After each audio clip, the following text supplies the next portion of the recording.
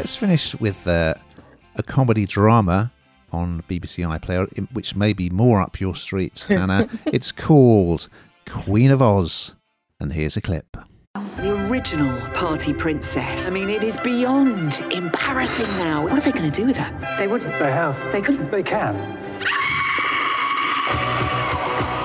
Queen of Australia. This is your last chance to continue living as a royal. Get this tight on me! It's Australia or bust. I really have pigeonholed myself, haven't I, for this podcast? I just know it.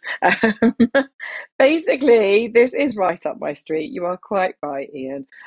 It's a new comedy drama, and it's starring the brilliant Catherine Tate, who, I don't know if you'll agree with this, Ian, but I mean, the parts she plays, she just plays incredibly well, but you can see fragments of, or little bits of each character within the character she plays. I always think that, the kind of when she plays that sort of difficult teenager, you can see it in everything she does, I suppose.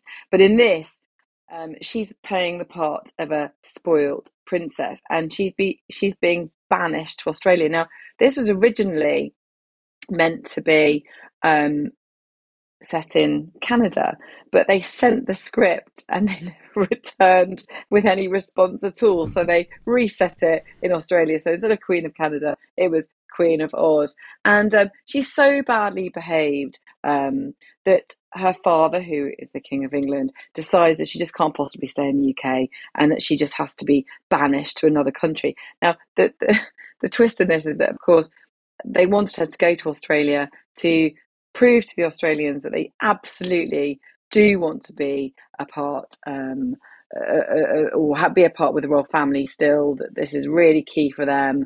And it doesn't quite go to plan. Her behaviour is particularly bad.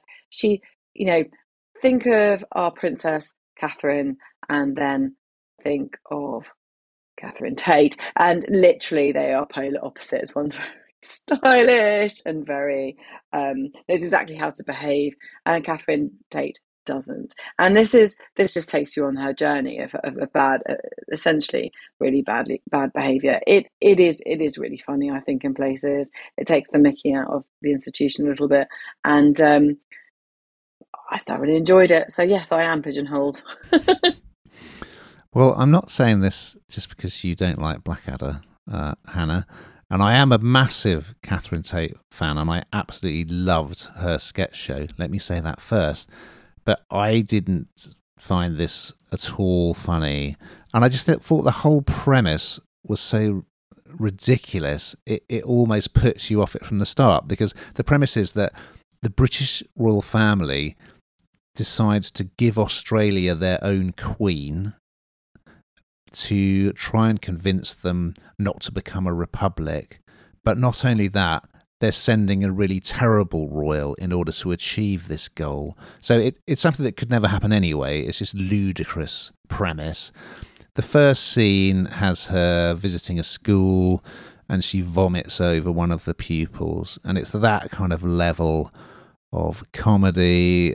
I didn't find it at all funny. I thought Catherine Tate, just because of the way the character is written, kind of forces her to really ham it up massively. So yeah, it didn't do anything for me at all. I mean, perhaps it might be better suited to a sketch show character, I don't know. But if they'd stuck with the original idea, because obviously that kind of relates to Harry and Meghan a bit, I guess, the idea of some royals going to live abroad, slightly different take on it, that could have worked. But for me, no, this is no Blackadder. I think do you know what?